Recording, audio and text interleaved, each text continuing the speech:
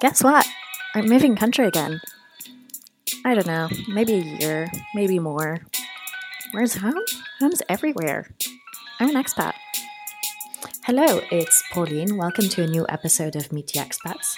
Today I am with Sondre, CEO and founder of Safety Wing, and he's going to tell us all about digital nomads, their unique lifestyle, and also how this pandemic has led to change the whole face of the workplace and lead it to be a lot more remote, also giving people the opportunity to actually move and work from wherever they want. Hello, Sondre. How are you? Hi, good to be here. Great to have you on the show. Thank you for joining. So, to start off, maybe could you introduce yourself briefly to the audience? Yes, so my name is Sondre. I am from Norway, co-founder and CEO of Safety Wing, which is building a global social safety net for nomads and remote teams, like health insurance, Right. retirement, and other things like that. Okay. And you are currently living in San Francisco. Is Yes, that correct? I moved to San Francisco a Yes. few years back because it's the startup hub, and we participated in this accelerator called Y Combinator, and been living here ever since, and I love it. Right. Nice. So, my understanding is that you moved abroad before you even started this company and this startup. What initially attracted you to go abroad? Yes. So what attracted me was the sort of logic of digital nomadism. So I had before that a job in Oslo, Right. and I worked as a policy advisor for the government of Norway. Actually, that was my job. And but I had this dream of starting a startup, and but I also had a dream of quitting my job in a sense. And and so I worked on this plan, and it was in the sort of digital nomad world that I found the solution to that, which is a combination of working as a freelancer online Right. and coupled with moving to a lower cost location so that I need less money. Okay. And so I discovered that opportunity, and this is maybe 8 years ago or something. And then there was a long preparation where I tried to save some money. I'm not a good saver, so that took some time, but I saved some money. And the first location I had in mind was Berlin. So back then, Berlin was even cheaper than today. It was like weirdly cheap for Hmm. being a European city Yeah. because you could get, especially the apartments, extremely cheap, and of course, public transport is cheap, and so you could live really cheaply in Berlin. This is less true now, but it was really true then. You could live there for like €1,000 a month. Yeah, which is Yeah, pretty pretty decent. decent. You could rent an apartment for like 500 and live for 500. And so that was kind of my plan. So I'd saved up, I think it was €15,000.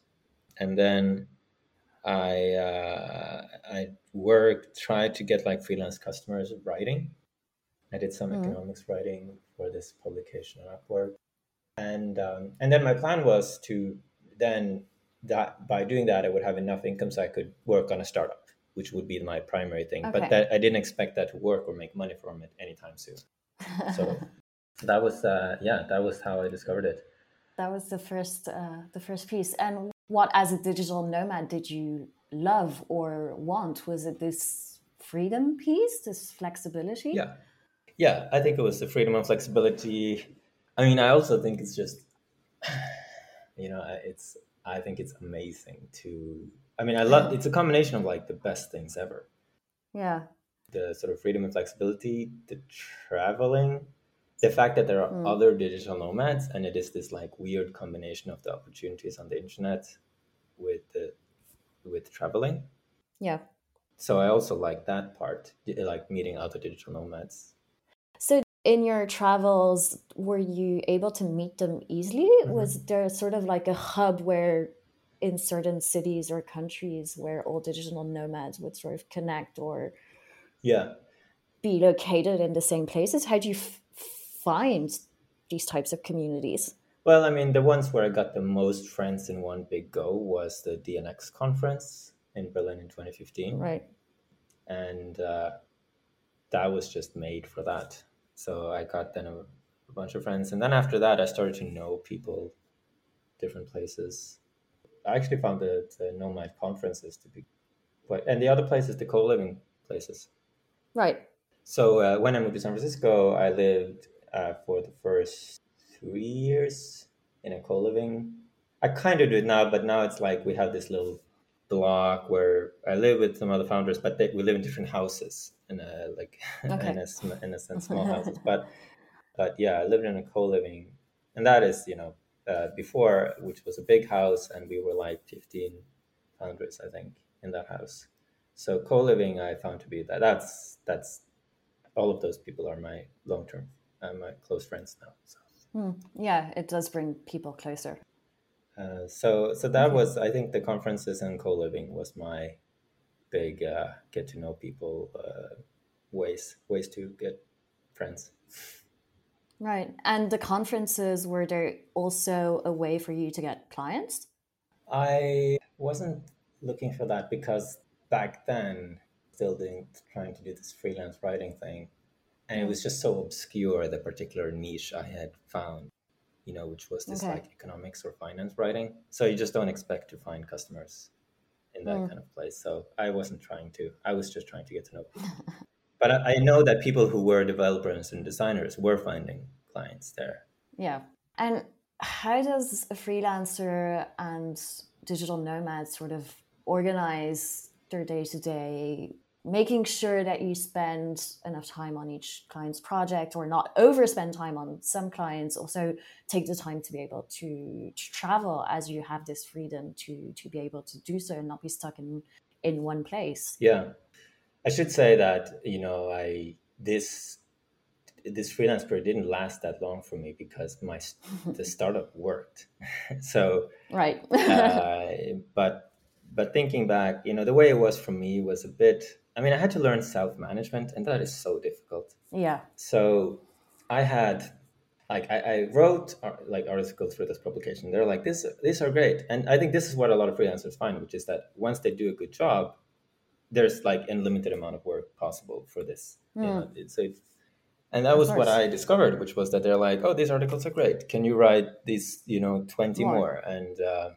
And then suddenly it became all about me being able to work up the self management ability to get those things written, which I didn't have from before. I mean, everyone kind of struggles with that until they have it in the bag. But this was the beginning of me starting to work that out. And I would say it took years before I was really happy with it. But what were some big things I learned on the journey? I think, you got to have a time management system. So there are two things. Yeah. You can have lists or time blocks. I've tried both. I mean, Okay. in the end, to this day, I use lists. And the other thing that you have to work a separate place from where you relax. Yeah, that I think everyone is having this challenge currently. Yeah, and it could be in the same house. It's just that like when you sit on that chair, then you work, and when you sit on that chair, you relax. Like it doesn't have to be Right. an office. But this took me like 3 years before I picked up, and it was such a huge discovery. I didn't know how much, because it's when you just go on autopilot, you're fighting your habits. And the thing is, when you mix up your work and relaxed habits, then you activate the relaxed habits when you're supposed to be working, and and that becomes like a challenge. But for some reason, a lot of those things is connected, I guess, in your brain with your physical location or environment. So when I discovered that, I just started sitting at the table, same table every time when I was working, and never do any relaxed things there. And then if I Yeah. were to relax, I would go over in the sofa physically. Yeah. Change location within the same room. Yeah, so that was a big one. And then, but I actually never really succeeded this thing about, I do think also the time block does work. And sometimes I would do that. So I would like put in my calendar, right from here to there. Um, External things really helps, to put in up this, like, I would work with someone and then would say like, oh, no, I'm going to write. And then I would do that. So that actually also works.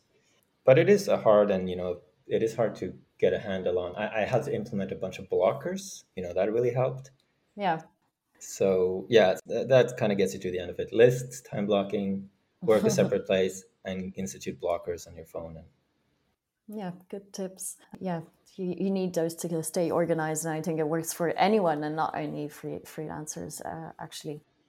And so, how did all this bring you to create Safety Wings?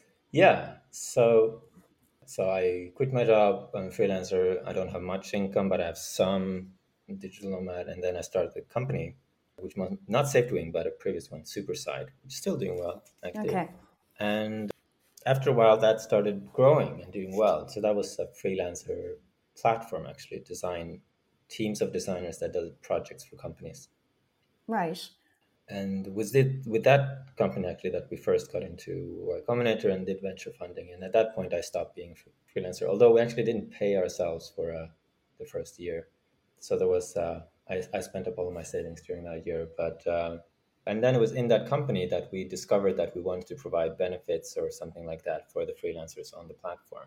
Right. And what was sort of the pain point that you had seen across freelancers to say, well, this is actually a gap that's not on the market? So one thing is that when you poll freelancers on such a platform, biggest problems very often income variability is near the top. Right. So freelancers have this problem where, well, one, because of the customer side and their own work, income can swing up and down a lot, which it Of causes course. problems in their lives. And there's a lot of things you can't do if your income is sufficiently variable. And of course, you're very vulnerable Yeah. if something happens, like you get sick or something. You just also don't have any income. So those were things we just knew from surveys internally. So we looked into addressing that and basically discovered that that wasn't available. In a way, it would have to be to work for us because we had freelancers all over the world and it was digital and had to be flexible. And that didn't exist. So that was sort of the problem discovery moment. And for the next year and a half, I actually tried to get someone else to start SafeDoing. So Okay. I would go to my friends who were potentially wanting to, entrepreneurs, and then I just said, I had this great idea. You can make this global social safety net for remote workers, and I almost convinced like two, but no, in the end, nobody wanted to do it.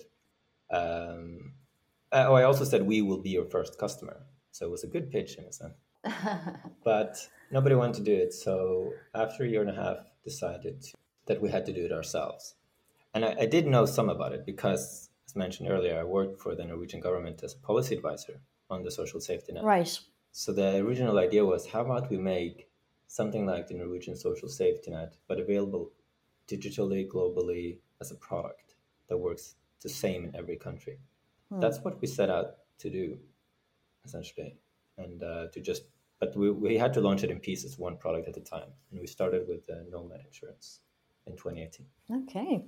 So you started with a Nomad Insurance, and this is the insurance that allows freelancers across the world to have a minimum social security, also any repatriation, and it doesn't need to be connected to one single country. They can move around with it, right? Yeah, that's right.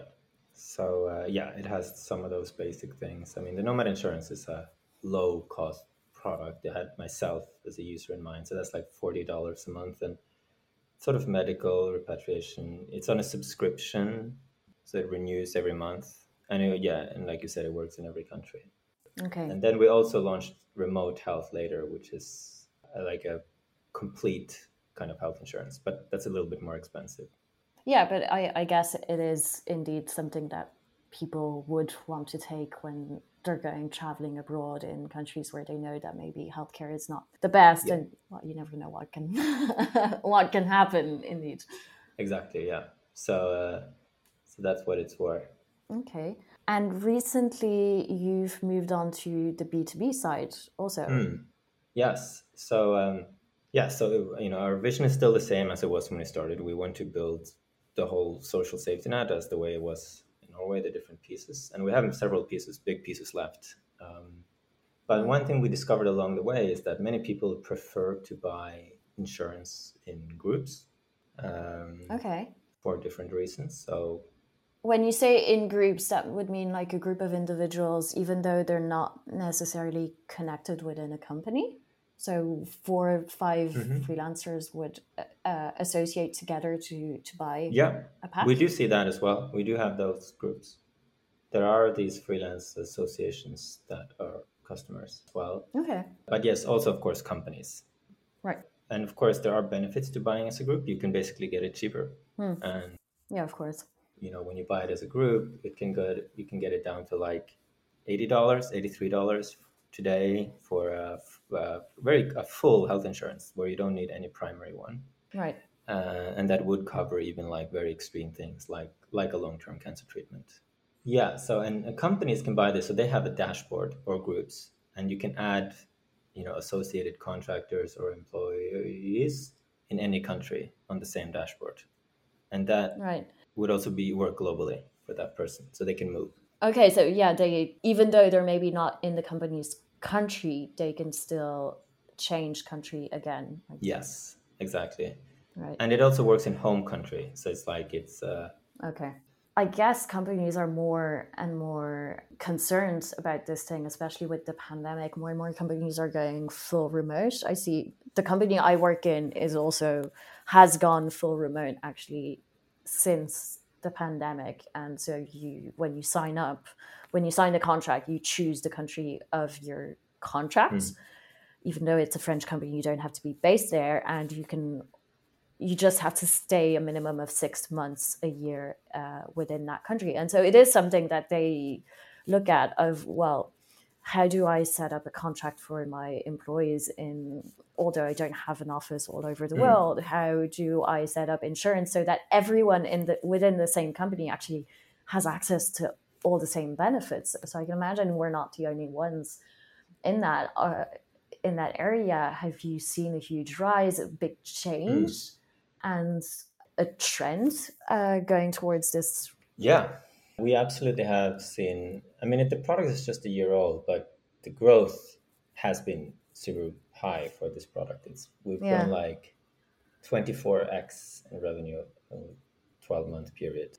And we also see a lot of companies exactly in that your company situation, which is that they were forced to go work from home, but then now a lot of companies are finding that they have to find at least some kind of hybrid permanent solution. Yeah. And when you start thinking about this permanently, then you have to figure out, like, people weren't earlier in COVID necessarily thinking about how to switch their benefits to work remotely, but Right. they are now, because now they're thinking, oh, okay, this is actually, It's here to it's here stay. to stay. And by our count, the people that we talk to, it seems that this is true for a lot of companies. About half are going like fully remote or remote first, where they, Okay. it's just team gatherings or something.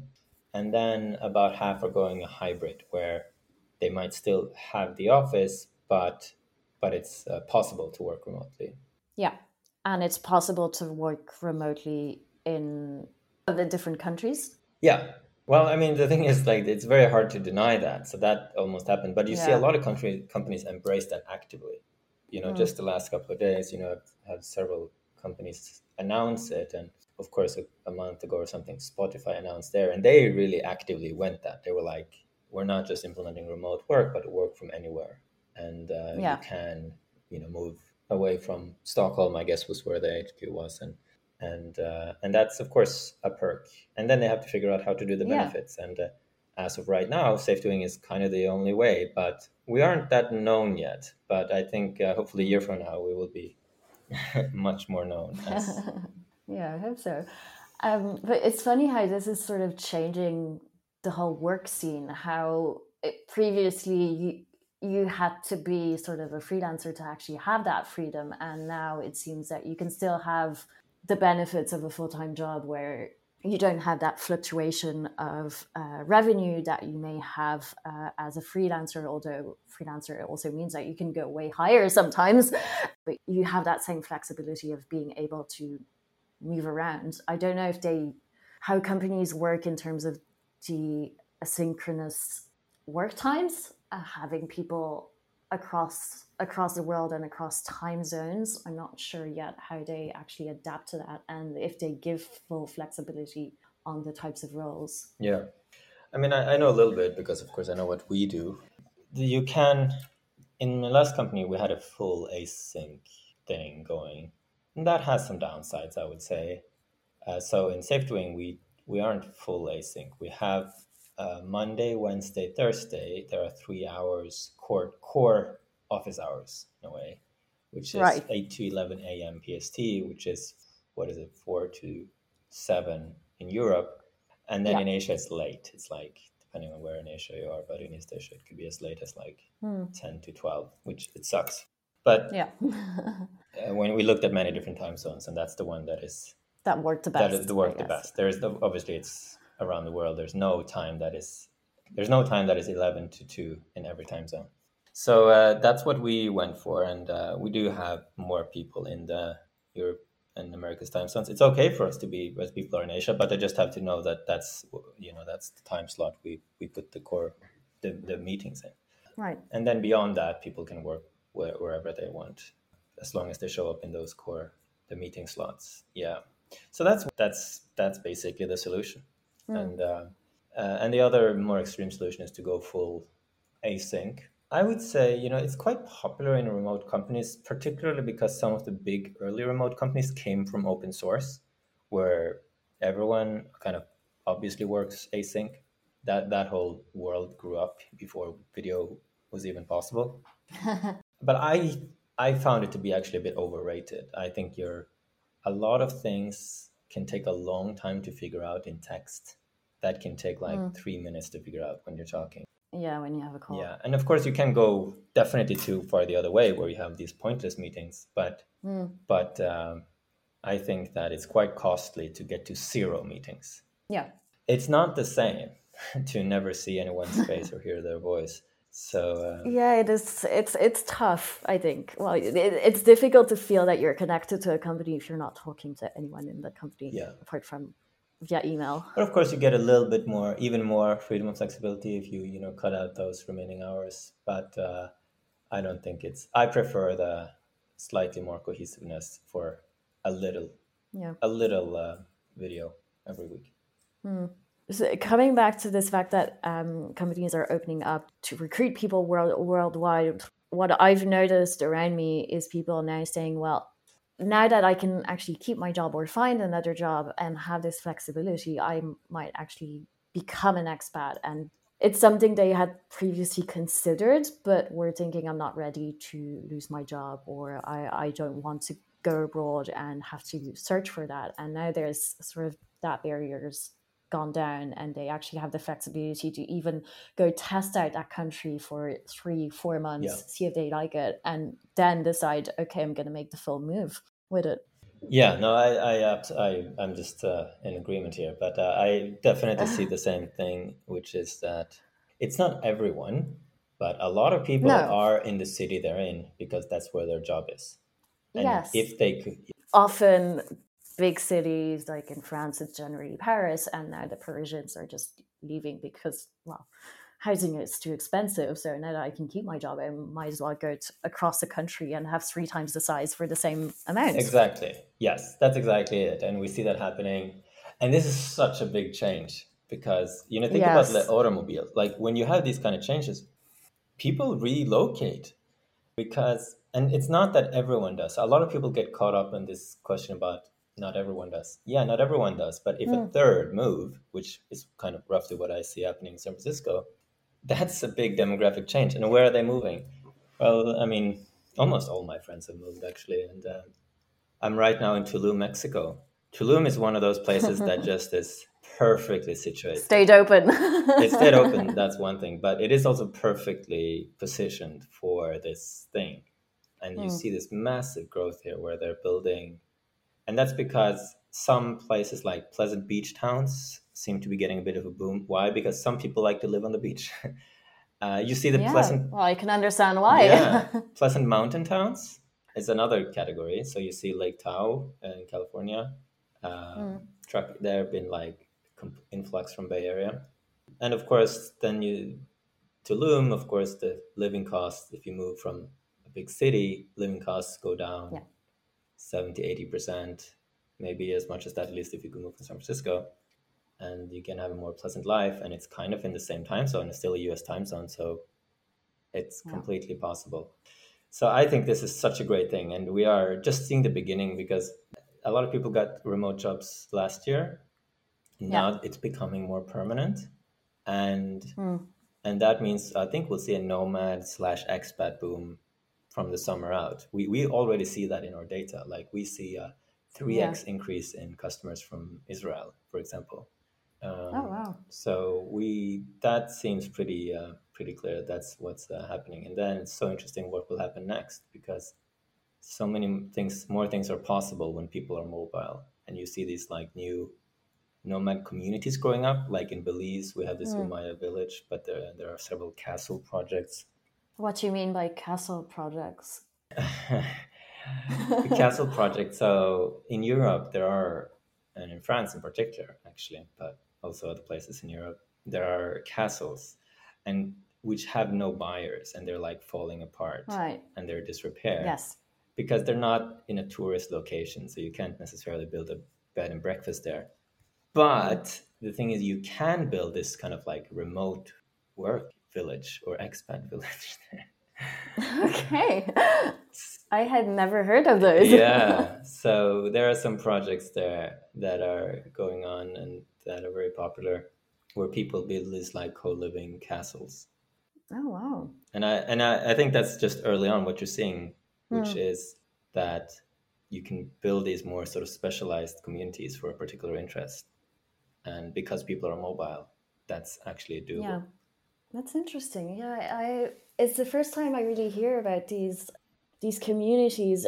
Of course, expats connect together in different countries, but I think the whole thing about co-living and having a bit of the same mindset and I guess same type of job and relocating towards one of those communities and co-living spaces is completely different thing and is probably going to increase a lot indeed.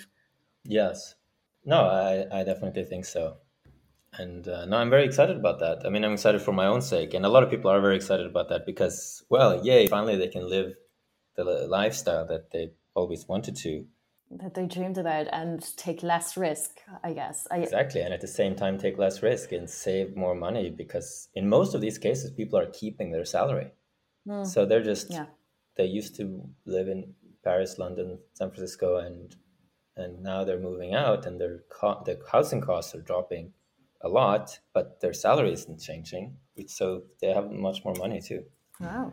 So yeah, a whole new shape of the workspace and also the geography of working people is completely changing throughout the world, which is interesting. We'll see how that which cities actually start being the place to live in the next few years. Yeah, yeah, no, No longer the capitals, I guess. yeah, it is not necessarily. There will be less the big cities for sure, just because they're Mm, priced so highly. But some exactly. people still love big cities, but just not as much as live in them now. Mm, But yeah, you also have yeah, and we mentioned the beach town, the mountain towns, the specialist towns that are popping up, and and then also people who live rurally. So a lot of small yeah. towns. I don't know if you've seen this, but there are these websites that where people, very small town, post economic incentives for remote workers or expats to move there. So like a few years ago, Okay. Tulsa was the first one, but now there are like I think thousands of towns that have these like Mm, incentives where they're like move to our city and get 15,000, or move to our city and get even free apartments some yeah. places because they're like this like dying city. And we're like we have this. They're trying to attract. They're trying Yeah. to And attract, and they see the opportunity, and now a lot of people have discovered this opportunity, and so it's a great chance at like a new life for all these like dying yeah. but pretty. Yeah, they can re-dynamize a little bit the city center and find economic growth again and have local life and local shops come back. Yeah, and I see that in the company. There is one person in Safe Doing who moved to he moved from San Francisco to. I mean, they were going on this like road trip, like you said, to check out different places to live. with a van, and then eventually they randomly stumbled across, like pretty rurally, this lake house in South Carolina that they bought, Oh, nice. and uh, so now he's living there. I mean, it's super cute, of course, but that town is a good example because, of course, who were in that town before, that was just the people left. Right. It was that kind of I know there's a whole new young generation coming in. yeah, and now someone like young, what are they? Just got married actually, Michael and Shafan. They're like two software engineers from San Francisco with great high salaries, a lot of youth and energy, kind of moving into the town voluntarily and loving it. And I can imagine that will breathe a lot of life into the local town. Right. Okay. Let's come back to San Francisco very quickly before we wrap up. What is it that you like about that you really love about San Francisco, this tech city, Yeah. the Bay Area? I mean, San Francisco is an amazing city for almost anyone, I think. So one, it's beautiful. The buildings are beautiful. Like it has a distinct style. I really, like many people, I really dislike the sort of like copy paste city where you take a photo and you're like, where is this? Dubai, Tokyo? No, it's this internationalist boxes. But San Francisco has a distinctive character, and it's cute and beautiful. So that's number one, I would say. I just like the beauty of the city.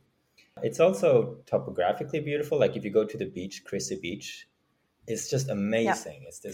The Golden Gate is up there, kind of towering up above, and there are these green mountains on the other side, and like it's really spectacular sight. And there's a lot of nature in and around the city. And then the other thing is you have an hour and a half one way. You have beaches, Santa Cruz, and then 2 to 3 hours the other way. You have Lake Tahoe, which is mountain, like an excellent ski kind of area. Ski station, yeah. So you kind of have the like peak beach and peak mountain. Okay, yeah, best of both worlds in one place. Yeah, and then it's the people there, and the people there are optimistic, ambitious.